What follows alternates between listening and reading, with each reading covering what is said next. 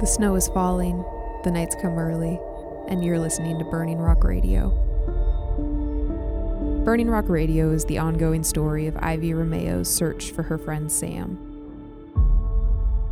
If you're new to the podcast, we suggest that you listen from the beginning.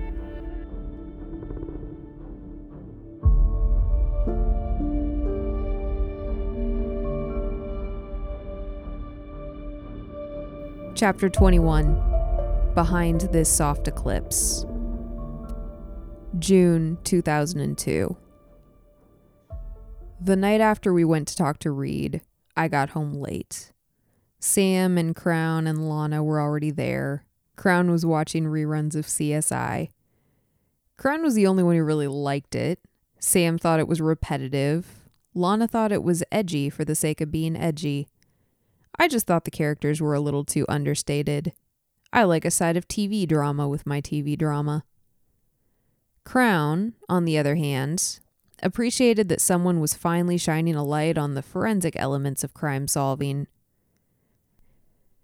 Crown loved to go on rants about the unreliability of eyewitnesses in those days.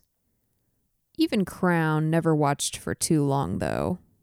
Eventually, he sunk into a deep and entranced rabbit hole on his laptop and left us to watch on our own. We could have switched it to something else, but after briefly contemplating last year's X-Men movie, we decided we were all too lazy to get up and switch to the VHS player, especially since we would have had to have rewound the thing first. Crown eventually shut his computer and fell asleep on the couch, which was pretty par for the course, to be honest. Crown functioned until he didn't, somewhat like a device running on battery power. At a certain point, he just kind of fizzled out and died. Sam and I exchanged a look and smiled. I think we were both tired in our own ways, but it was the sort of tired that turns you into a couch slug, not the sort of tired that makes you actually get up and get ready for bed. Lana, on the other hand, got up and got ready for bed. "Later, losers," she said. Eventually, Sam lazily rolled his head over to look at me. "Should we watch something else now? I've hated this for the last 3 hours." "Isn't there a channel playing Smallville reruns right now?" I asked. He started flipping through the channels and eventually landed on the soon-to-be iconic scene of Lana Lang standing alone in a Kansas field, staring down a trio of twisters. It was a good image. Life feels that way a lot, I guess. Like you're a farm girl standing in a field in Kansas somewhere, hoping you aren't going to get mowed down by a heavily symbolic group of tornadoes. After that episode, they cycled back around to the season 1 pilot, where Clark saves Lex's life after Lex drives his super expensive car into a body of water. "It bums me out that they make them friends in this show," I said, "'cause you know how it's gonna end and everything." "Yeah," Sam said. "I think I like the simplicity of believing that Lex was just born a demon spawn. Making him sympathetic is just, I don't know, man." "Yeah, I mean, real people are never complex, right?" I grinned. "Evil till the grave," Sam said. We sat in silence, watching the show for a few minutes before Sam spoke up again. "What do you think is going to turn them against each other?" "I don't know, maybe the fact that Clark has no sense of humor," I suggested. Sam smiled vaguely at that, and I got the sense that the answer wasn't deep enough for him. He got kind of deep after 11 p.m., I guess. Maybe we all did. "Their ideologies are just at odds," I said. "Lex Luthor is trying to control the world, and Clark is trying to be a super earnest good guy. And all they have is a tenuous, strained little friendship to hold them together. It's like a merry-go-round when you're a kid. If you don't hold on tight, you just kind of get thrown off." Sam nodded slowly. "So you're saying they just didn't value their friendship enough to work on their worldviews?" That was an interesting question. I suppose that was kind of what I was saying, but somehow it sounded simplistic coming out of Sam's mouth. "I mean, is it that simple?"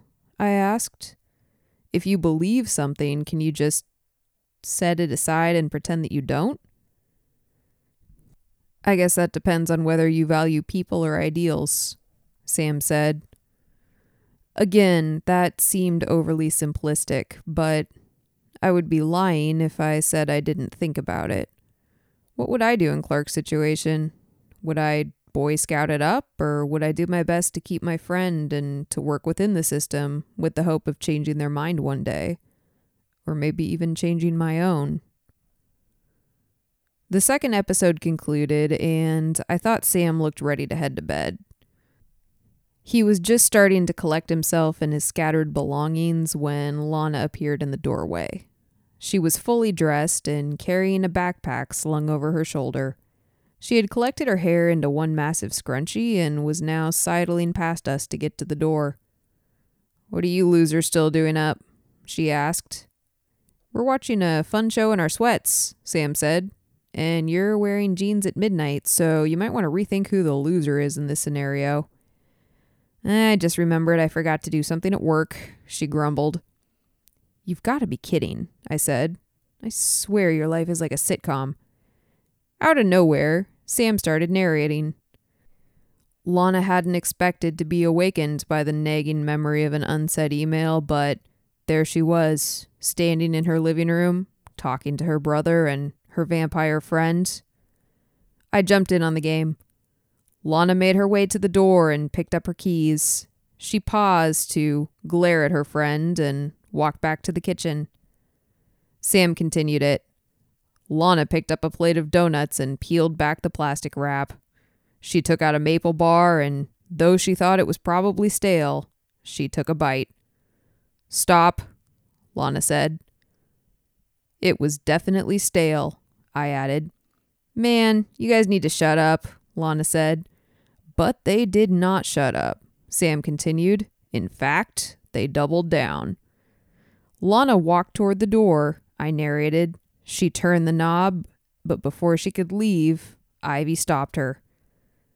Lana turned to me and glared, and I couldn't help but giggle in response. She was actually obeying our narration now, which was funny in its own way. "Why don't you let me drive you?" I finally said. "You shouldn't go out there alone." Lana hesitated, and I couldn't help but feel a little guilty for making fun of her. Even so, she rolled her eyes and nodded. "You gotta go to the studio anyway?" "Yeah," I said. "Sounds good." I hurried back to grab my coat. I was actually kind of happy about this. I didn't get a lot of time to hang out with Lana alone. She was usually up and gone well before the rest of us, even on the weekend. She could give off some pretty distinct lone wolf vibes, and while I kind of respected it, it did make it hard to bond with her in any meaningful way. "Ready?" I said as I reached the living room. Lana sort of grunted and headed toward the door. Sam rolled his eyes, and I shrugged and smiled. "See you tomorrow," I said. We climbed into my car and started the short drive to the store. If it hadn't have been for Brad's disappearance, we would have just walked. It seemed almost silly to warm up a whole motor vehicle for this little stone's throw of a trip. The windshield wipers flapped almost uselessly against the windshield. The rain here was different, heavy and cloying and almost angry. I was trying so hard not to be snobby about this place. I was trying to look at Burning Rock through the wide eyes of the tourists who flooded the streets every weekend. The town came alive for them.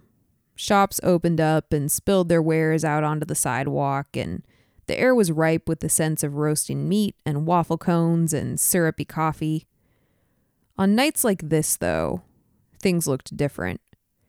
We passed a restaurant closed down for the night with a help wanted sign in the window and a glass blowing shop that seemed to have quietly transformed back into some guy's front porch. And the rain was unending. "So," Lana said after a moment, "you went to the crime scene with Crown then? Be honest, did you kill Brad?" I laughed at that because I knew deep down that she was joking. Somehow, though, I still felt the need to explain. I was, after all, one of the few people in our sleepy little town who had actually been awake when Brad disappeared.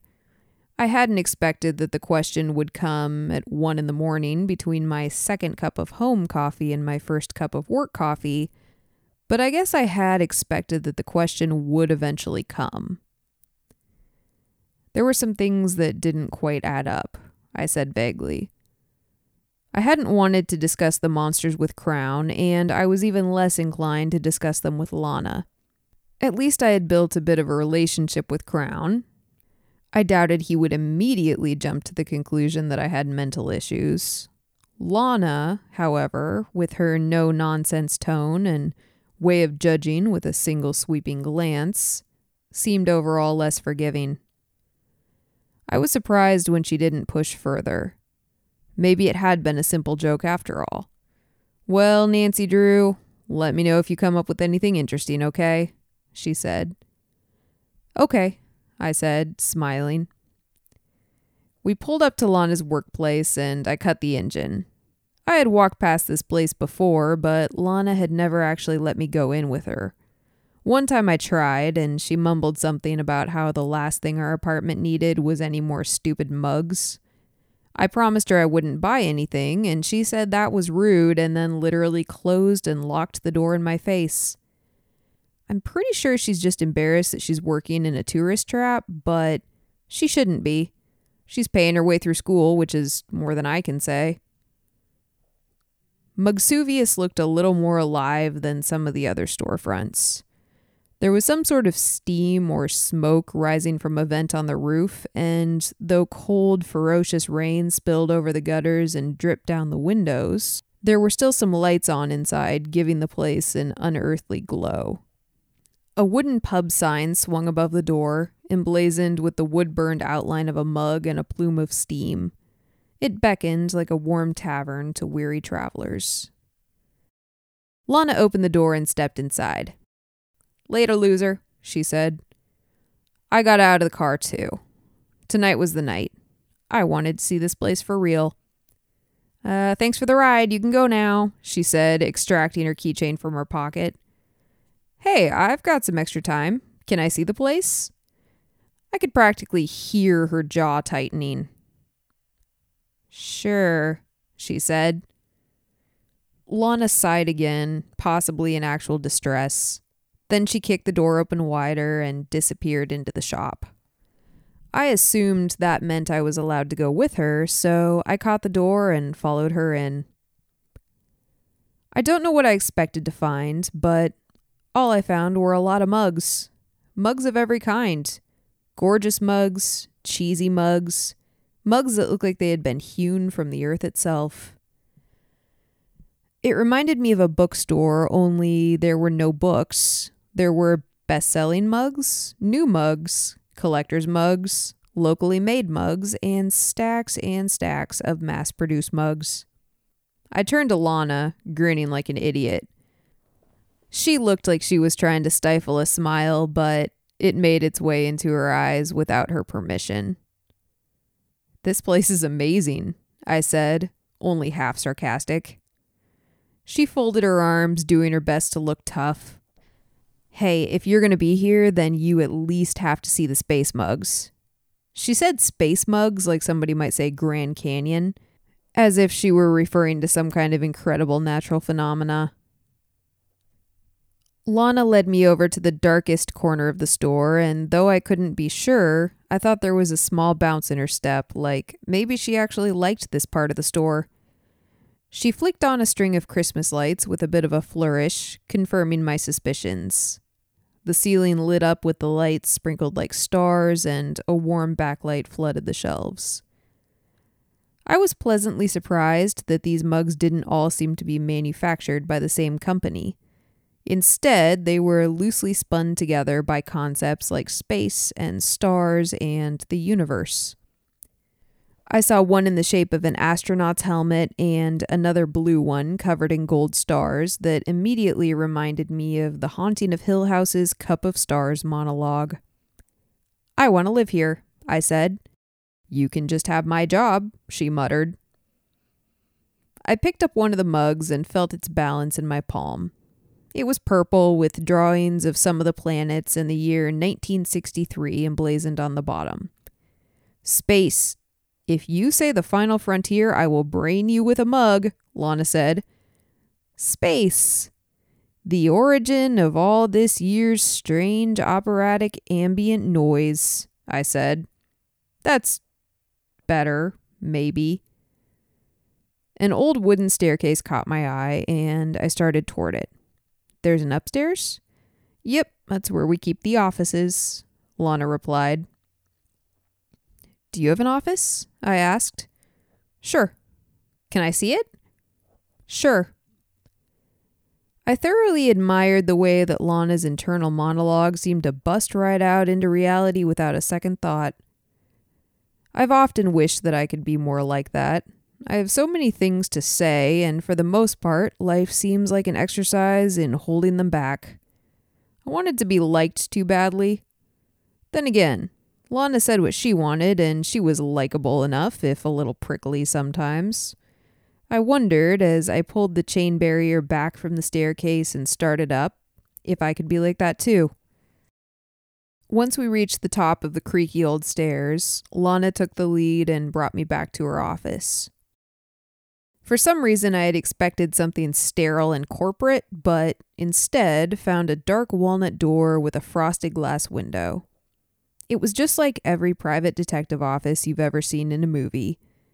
The upstairs smelled like old books and cinnamon, and I couldn't help but wonder about the employee lounge drink choice in a mug store. It was probably all strong coffee and cinnamon tea all day, which sounded a lot better than the instant coffee and canned soda at the studio. I felt immediately at home. It reminded me of my dorm during my first couple years at college. It was a mess, but it was kind of an ordered mess. There were stacks of books and papers towering a couple feet off of the floor, an entire pyramid of tiny used coffee cups, and a collection of cassette tapes on top of the lampstand that would put certain museums to shame. How long have you worked here? I asked after looking around for a second. Ever since I graduated high school, she replied. I walked over to her bookshelf and started perusing. It only took me a moment to realize that they were all graphic novels. That made sense from what I knew about Lana, actually. She was cool like that. There was a photo on top of the bookcase. It was Lana and Sam and a kid that looked like a dark-haired version of both of them. I figured it must be Logan. I went to the window and pulled the blinds back, wondering if there was a view of the water from her window. Instead, the window opened onto a stand of trees, just like Brad's arcade. In fact, since the arcade was only a few storefronts away, this was technically the same forest. Rain and wind continued to beat at the trees, but there were a few patches, protected as they were by thick trunks or heavy branches, where the forest remained remarkably still. Dewdrops hung from the drooping evergreens, suspended like time itself had stopped. In the light of this storm, no one had seen the moon for days, but a floodlight cast a sparkle and illuminated the woods. A tree had fallen, probably in the last few days. Its splintered body laid splayed across the forest floor, broken and battered, branches reaching out toward the building like arms, like it had tried to catch itself. Beyond the tree, I caught sight of something strange. The forest was practically crawling with blackberry vines. They crossed each other and knotted back on themselves like arms of starfish curled up in a tide pool. The vines almost covered the entire forest floor, but there was one area that looked different. There was a patch of dead, yellowed grass that had been cleared of most of the vines. The ones that remained had been flattened down like a freaking Midwestern crop circle. The patch was about the size of a car, and the branches and blackberries curved up around it in a bowl shape. If it wasn't so crazy, I would say it looked like something had been lying there. And it got worse. That strange brown goo was smeared all over the surrounding grass and vines. I turned to Lana, feeling a cold sweat creeping down my back. You should you should check this out," I said. She came to the window and I pointed at the divot. Her eyes immediately went wide and she glanced up at me and then back at the forest before saying, "What in the world is that? You haven't noticed it out there before? That seems strange." "No, the tree was in the way. It must have fallen tonight." She gestured to the tree trunk lying there, half sunk into the mud. "Oh." That made sense, but the barren spot still didn't. I did my best to swallow back my fear and said, "It almost looks like something..." I didn't really want to say it, but I couldn't help it. It was so obvious. "It almost looks like something was sleeping there." Lana just stood there, jaw visibly clenched, staring out the window.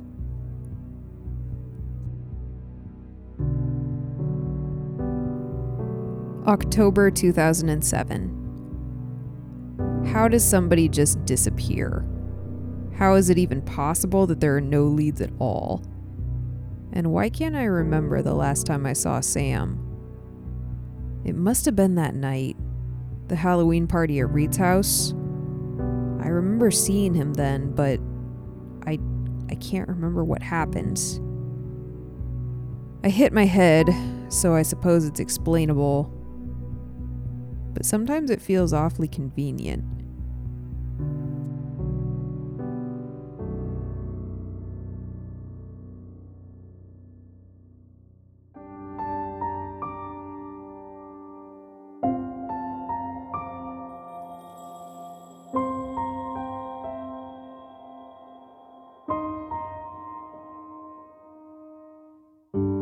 Thank you for listening to Burning Rock Radio. Visit us at www.burningrockradio.com and follow us on Instagram at Burning Rock Radio. As always, we appreciate your ratings and reviews. And Sam, if you're out there, we all miss you and hope to see you soon.